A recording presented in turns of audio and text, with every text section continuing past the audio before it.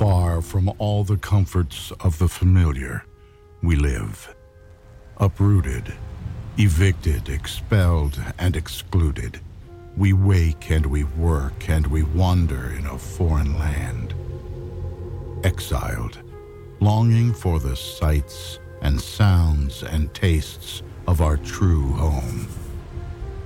But we are not the first ones to wander in the wilderness.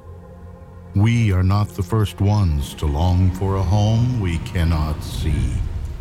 For there are stories of faithful men and women who wandered too, but never wandered alone, who can show us how to live a life in exile.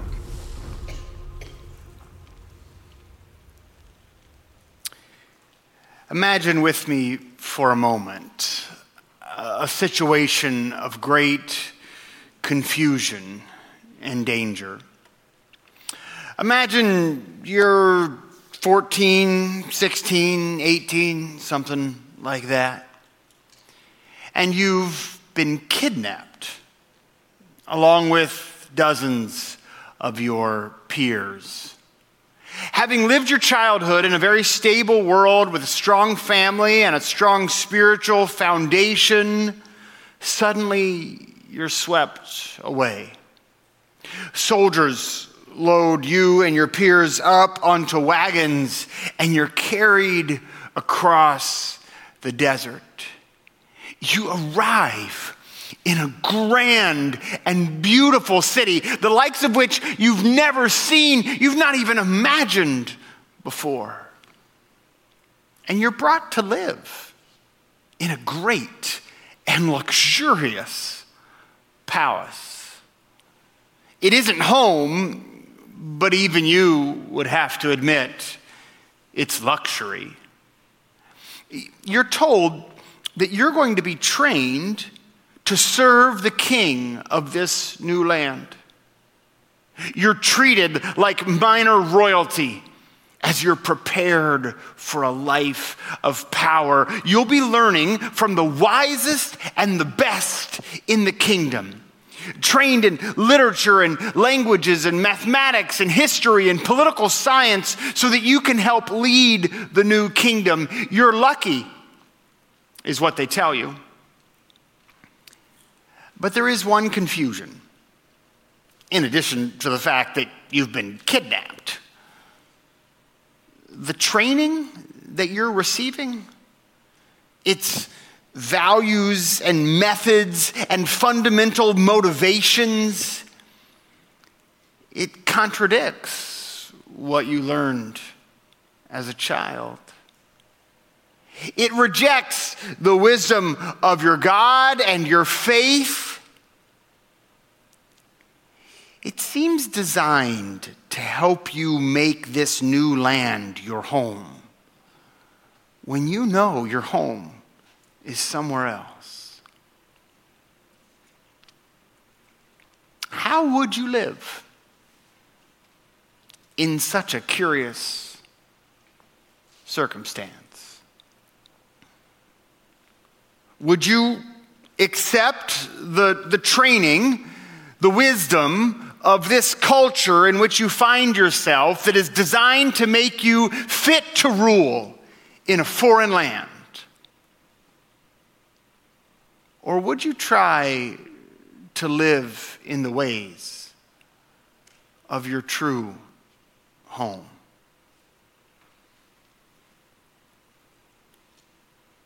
How do you live when you are aware of a path of goodness and blessing? When you're aware of a path that honors God and leads to joy? Yeah, you're aware of the path, but everybody around you seems like they're following a different path, loudly promoting other roads, and the current of the crowd is decidedly moving in a different direction from the one you once knew. So every step you take along the path of your calling seems to lead you uphill and against the current. And sometimes you even get turned around and you lose sight of the way you were going. And you wonder if maybe all these other people are walking in a different direction because they know better than you. Maybe you would feel like you don't fit in. Or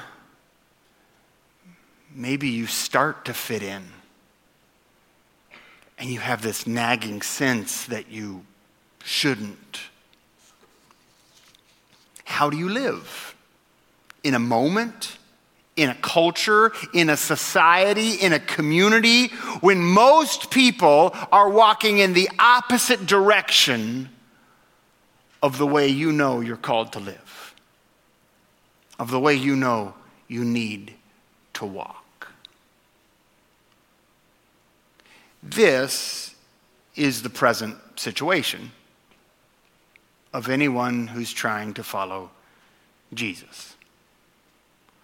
We find ourselves in a cultural situation where we are not the dominant cultural influence. Honestly, I'm not sure we ever were. I think we exaggerate the holiness of the past.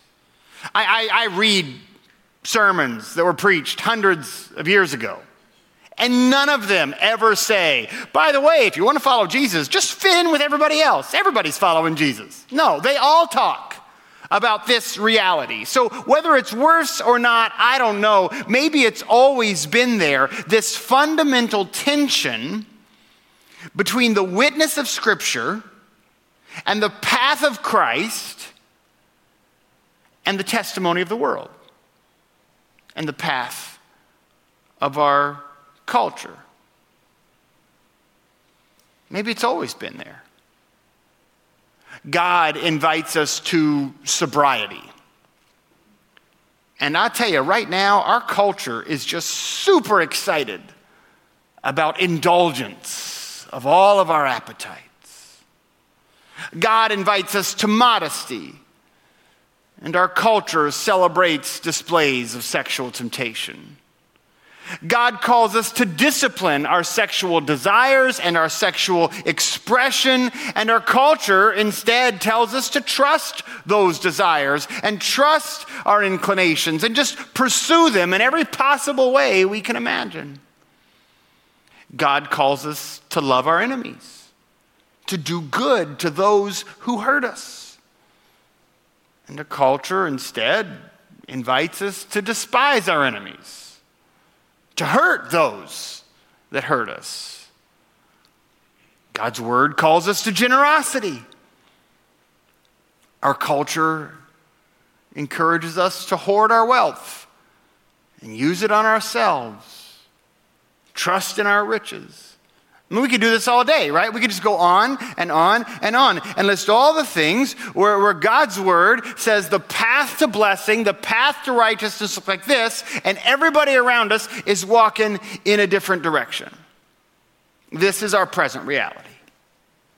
And in this reality, we react in different ways, right?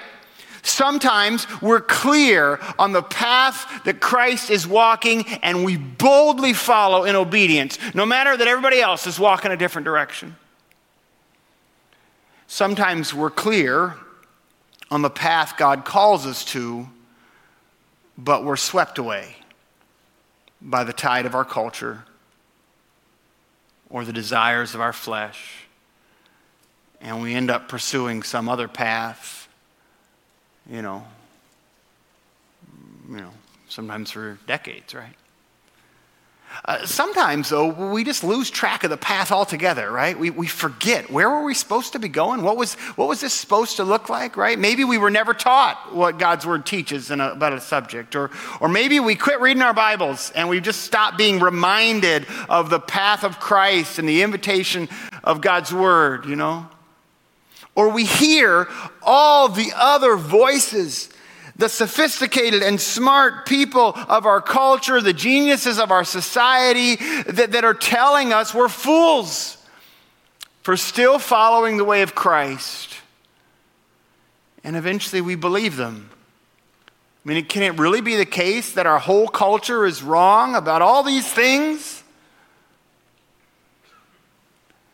I was in Scouts for most of my childhood. I love Scouts.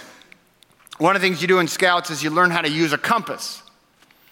And we had a thing that we thought was good fun. You may not know this, but if you have a compass and a strong enough magnet and you know what you're doing, you can actually repolarize the compass so that the little arrow points south instead of north.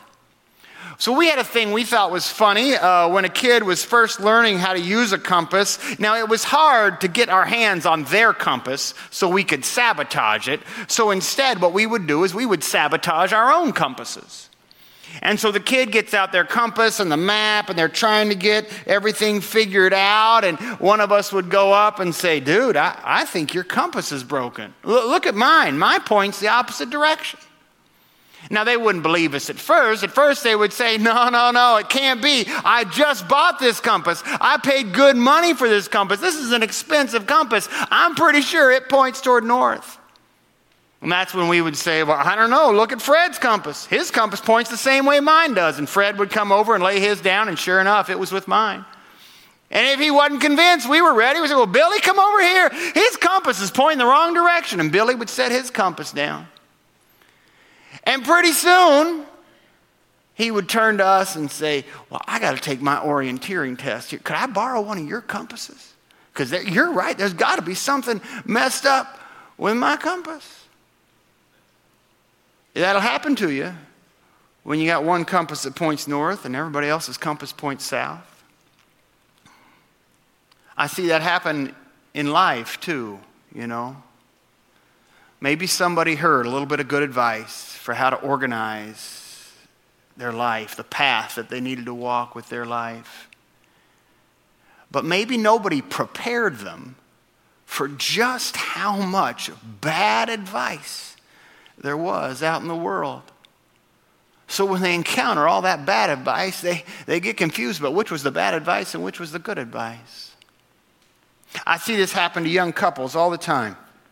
Young couples all the time, people start telling them this. This is the advice young couples hear a lot. They hear this advice. They say, you really ought to live together for a couple years before you get married. Because you got to find out if you're compatible, you know. Are you compatible sexually or compatible socially? Do you squeeze the toothpaste the same way? You got to figure these things out so you can have a happy marriage. That advice is everywhere. People give this advice like they know what they're talking about. And something about it makes a lot of sense. It's like, okay, that sounds good advice. Except the funny thing is, it turns out that is terrible advice. I mean, first of all, it goes against what God's word teaches, but leave that aside for a second. Every bit of social research that has been done over the last many decades demonstrates, in fact, that living together before marriage is one of the strongest predictors of divorce. More than financial trouble, more than almost anything else, living together before marriage actually predicts that you're likely to get divorced. It does the exact opposite of what people say it's doing. But, you know, that's hard to believe when so many people have the same advice, you know. And so what I want to do is I just want to prepare you. Maybe I'm especially talking to young people, but I'm not sure I am. I think a lot of us live our lives unprepared for just how many people have a broken compass. Here's the warning I have for you this. Okay, this is what I just want to warn you with this truth. Ready? A life patterned after Jesus and God's word will consistently call you to walk in a different direction from those around you. Now, let's be clear. I don't mean that just because you're wandering off in a different direction, you're following God's word. It could be that you're just a weirdo. I don't know. That's possible, okay? But I do mean what it says there. That if you are committed to patterning your life after Jesus and after the teaching of God's word, you will discover that you are consistently called to walk in a different direction from those around you. This is true in every age, and it's certainly true today. I got lost once I was hiking, and it was a national park. It was a pretty crowded park. Lots of people are out that day, and I was sure I knew where I was going, and I'd studied the map. But as I was hiking there, everybody I met was walking the other direction. And eventually, I just passed person after person. I finally decided I must be confused. These people must know where they're going. And so I turned around and followed them. Guess what I discovered? They did know where they were going. They just weren't going where I was going. That's the reason they were all walking a different direction. It's because we were headed to different destinations. And sometimes when everyone you see is walking on a different path, it doesn't mean you're lost. It just means they're not going where you were going. Maybe they're even headed home and they just have a different home. Or maybe they're heading to a destination and it isn't the destination you want to reach. I just want to warn you up front. I think we act surprised when we discover this. We need to stop being surprised. A life patterned after Jesus and God's word will consistently call you to walk in a different direction from those around you. Okay? And if this news doesn't surprise you, then tell somebody else, because you know people that this news surprises. They're like, well, I don't know, that's surprising. And if we're not careful, when that happens, the chorus of voices, with all their wisdom that suggest to us different paths for our life, they can spin us around. And we start comparing our compass to all those broken compasses, and we eventually forget which one is the compass that works right. But that's not what you want, okay? Because if God is real and God loves you, then the path where God leads you is for your blessing. See how that works? If God is real and God loves you, then the path where God leads you is for your blessing. And that means that those who would lead you on a different path, even if they have pure motives, they are leading you away from the very purposes and blessing of God. That's just the way that works. And this struggle is our present struggle. Trying to stay faithful to the path where Christ leads us for our blessing and for God's glory, surrounded by a world that is advising us to walk a different direction. This is our present struggle. We are not unique in this. This has basically been the struggle of everyone who has ever wanted to follow God. In fact, that story we opened with, remember the one where you imagined you were kidnapped? That actually isn't a fictional story. That's a completely true story. We call that the exile. That's what we call it. It happened around 2,700 years ago. And the Bible tells this story from many different angles. And throughout this series, starting this week, we're going to look at some of the stories from the exile and try to learn how they stayed faithful to God in a world where all the advice they heard was guiding them in the opposite direction. And we're going to start today with a guy named Daniel. Daniel is also the name of the book of a Bible. If you want to turn there, you can. Daniel chapter 1, if you got your Bible with you. If you don't have a Bible with you, they're under the chairs in front of you. You could grab a Bible and turn to Daniel chapter 1. Maybe you want to look it up on your phone or something like that if you got a Bible app. Daniel chapter 1. In the 3rd year of the reign of Jehoiakim, king of Judah, Nebuchadnezzar, king of Babylon, came to Jerusalem and besieged it. And the Lord delivered Jehoiakim, king of Judah, into his hand, along with some of the articles from the temple of God. These he carried off to the temple of his God in Babylonia and put in the treasure house of his God. Then the king ordered Ashpenaz, chief of his court officials, to bring into the king's service some of the Israelites from the royal family and the nobility, young men without any physical defect, handsome, showing aptitude for every kind of learning, well-informed, quick to understand, and qualified to serve in the king's palace. He was to teach them the language and literature of the Babylonians. The king assigned them a daily amount of food and wine from the king's table. They were to be trained for 3 years, and after that they were to enter the king's service. Among those chosen were some from Judah: Daniel, Hananiah, Mishael, and Azariah. But Daniel resolved not to defile himself with the royal food and wine. You see, for the Jewish people, part of God's law for them was to maintain strict dietary practices as an exercise of their holiness before God. And Daniel knew that no Babylonian chef was going to be able to cook him kosher meals. And so he made a commitment not to defile himself with the royal food and wine. And he asked the chief official for permission not to defile himself in this way.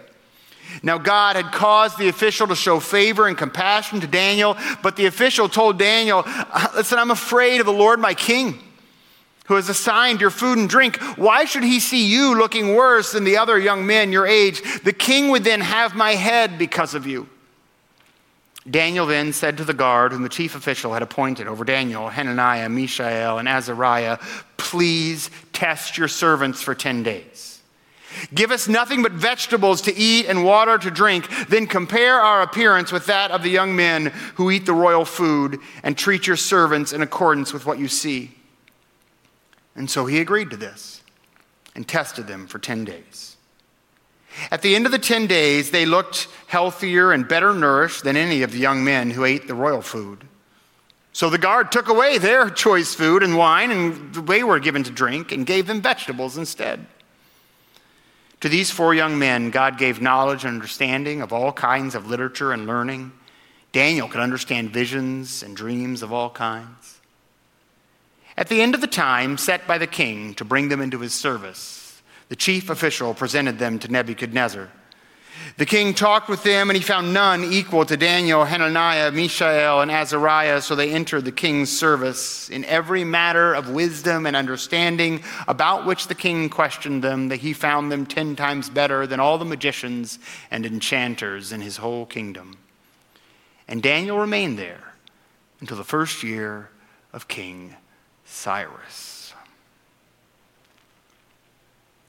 What can we learn about how to live when the call of God leads us one way and the wisdom of our culture leads another? Now, Daniel will eventually become a person of great power. One of the most influential people in the whole kingdom. The fate of nations will rest in Daniel's wisdom. But that's not where his story starts. His story starts with the simplest decision of personal purity.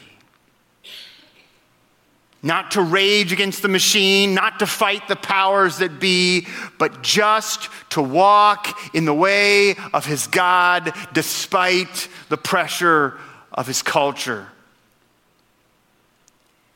and his new home. Daniel decided to live like he remembered where his new home was, while all his teachers wanted him to learn to fit in with Babylon and make that his new home.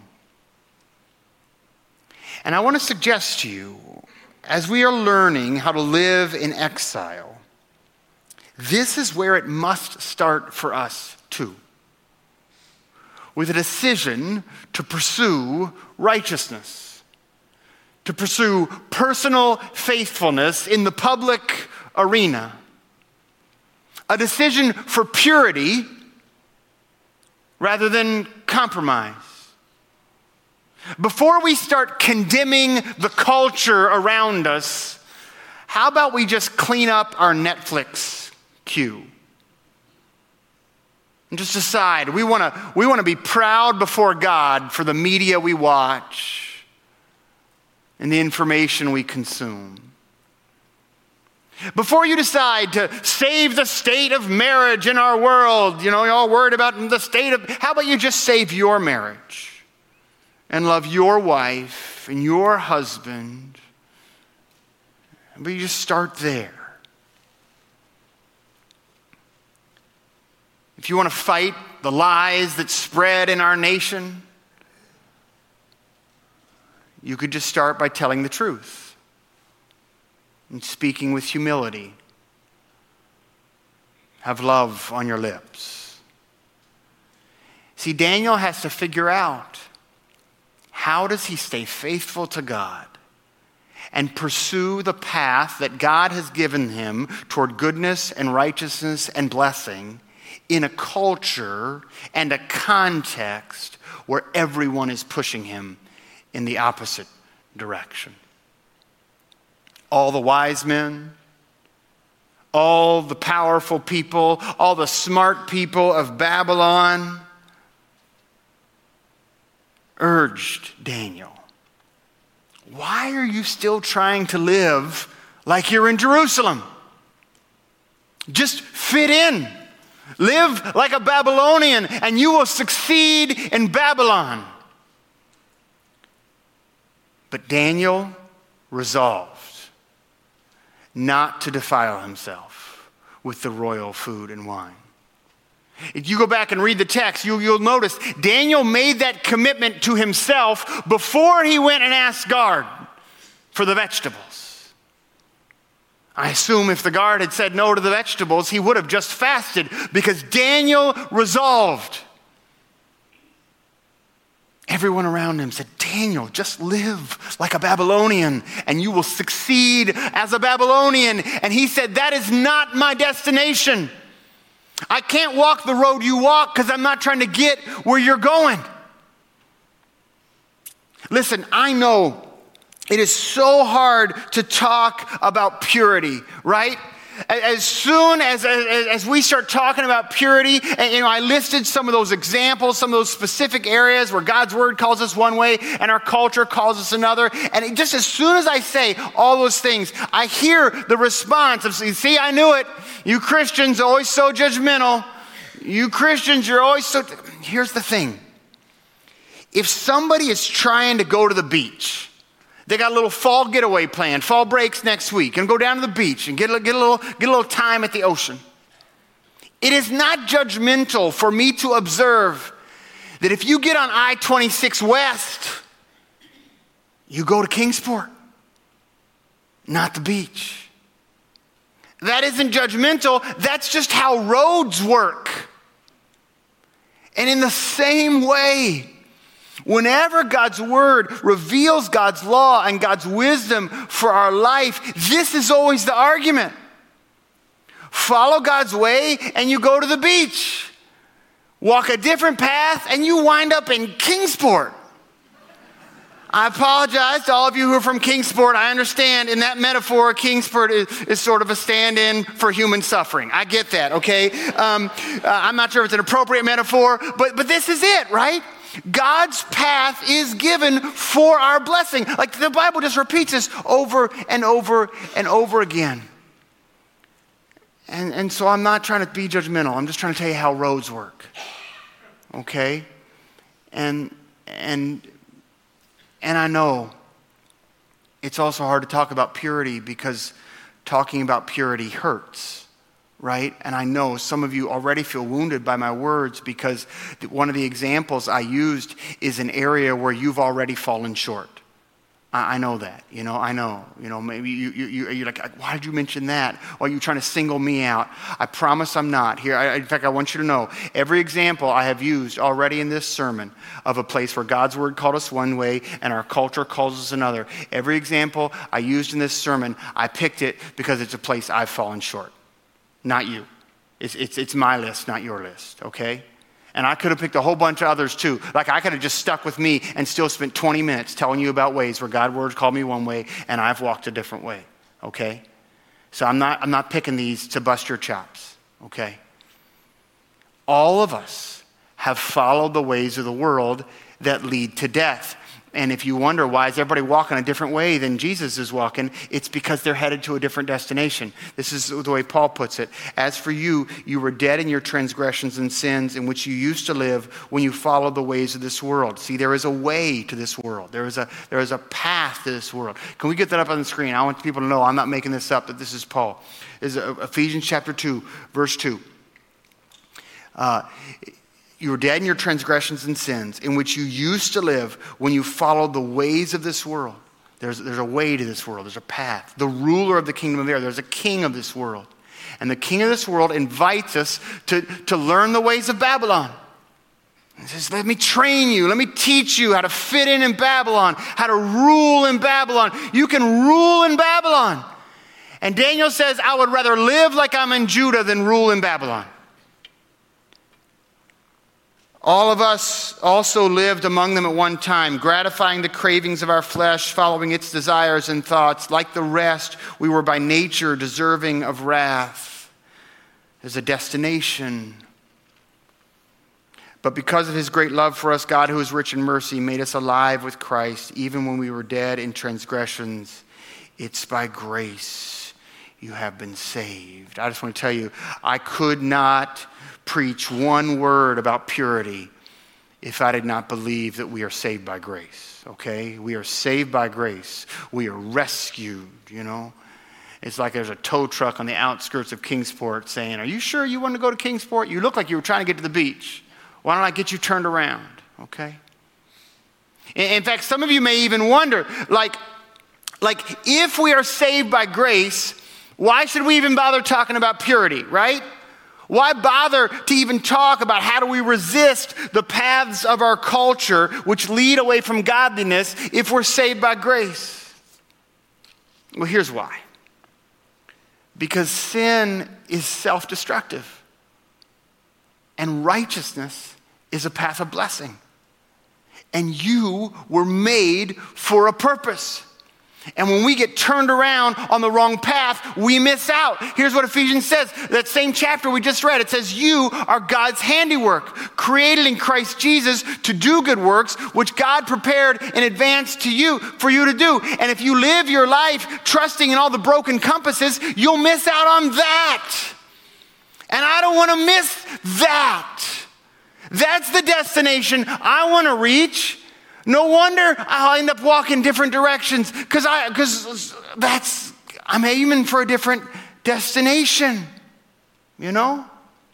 I often read advice columns. It's sort of a hobby of mine. I'll read the advice columns of various newspapers. I don't recommend this hobby. I'm not proud of it. It's just a thing that I do. And now I don't read these columns to go looking for advice. That's a terrible idea. Don't do that. You'd be better off asking advice from any random person at the mall than reading the advice column. But that's not why I read advice columns. I read it because I am curious, what is the wisdom of the world? What is the advice that the Babylonian teachers are giving these days to people who live in exile? And I'm going to tell you the truth, even though I've been doing this for a while, I am always staggered by just how bad the advice is. I'm telling you, most of the time, your best strategy will just be to read whatever advice they have there is and just randomly do whatever feels like the opposite of that. And you have a better chance of getting somewhere meaningful and valuable. It's staggering to me. And I used to be really stumped why the advice was so terrible. And I recently feel like I've just figured out, and I've actually sort of changed my heart about it. And it's like, oh, because they're trying to get someplace different than I'm trying to get. That's why they give terrible advice. They're not trying to go the same place I'm trying to go. In fact, then it makes all the advice suddenly makes sense. It's like, oh, those are actually really good directions if that's where you're trying to go. If that's where you're trying to go, you know. Here's some advice. From the Bible, 1 John chapter 2. Do not love the world or anything in the world. If anyone loves the world, the love for the Father is not in them. For everything in the world, the lust of the flesh, the lust of the eyes, the pride of life, comes not from the Father, but from the world. The world and its desires pass away. But whoever does the will of God lives forever. See, Daniel knew they weren't going to be in Babylon but 70 years. I mean, it was a long 70 years, but Daniel knew. That's why he wasn't making his home in Babylon. Because his home wasn't in Babylon. He was heading to a different destination. And so he was going to walk a a different path. So don't be tricked by all the broken compasses. That's a schoolboy's prank. Trick a kid. Got a brand new compass. Works just fine. You show him 3 broken compasses, he'll never trust a good compass ever again. It's easy to get turned around though, isn't it? I mean, that list, that's a pretty good list up there. The lust of the flesh, and all the advice we get that says you can trust it, you can follow it, you can pursue it. You have those appetites for a reason. Indulge your appetites. The lust of the eyes and all the broken compasses say you could build a life off that. Point your life toward what you want and go get it. The pride of life. Never mind that it will soon pass away. Never mind that what you get out of this life is so temporary, it's barely a whisper. Build a life on that. No wonder people are walking on a different road. They're headed to a different destination. How do you live a life in exile? How do you manage to stay faithful in a culture that does not encourage faithfulness? How do you manage to stay reliable in a culture that does not encourage reliability? How do you manage to stay pure in a culture that does not encourage purity? We could go on and on. How do you manage to stay generous in a culture that does not encourage generosity? Well, Daniel had it right. Daniel had it right. He saw the broken compasses of Babylon. He remembered the compass he was given. And Daniel resolved not to defile himself. Daniel 1:8. That's how you start. And don't you dare underestimate the power in our world of one person who refuses to be defiled. It's a powerful force in our world. One person who says, I get why everybody's walking that way. I recognize the attraction. I myself have explored that path and found it to be quite pleasurable, but I'm going to walk a different way because I am going a different place. Don't underestimate the power of someone who remembers they are in exile and decides to live like it because they are petted for a different home. And it starts with the resolution to stay pure. Let me pray for you. God, I want to rise up and be like Daniel. Protect me from broken compasses of all kinds, God. Even some of the broken compasses I myself have broken. Reorient my life to you as the path of righteousness, of blessing, of glory, the path that leads me out of exile, the path that finally leads me home. Help me to walk that path, even if I may walk it alone. Let me walk that path, God. This is our prayer today. We pray this in Jesus' name. Amen.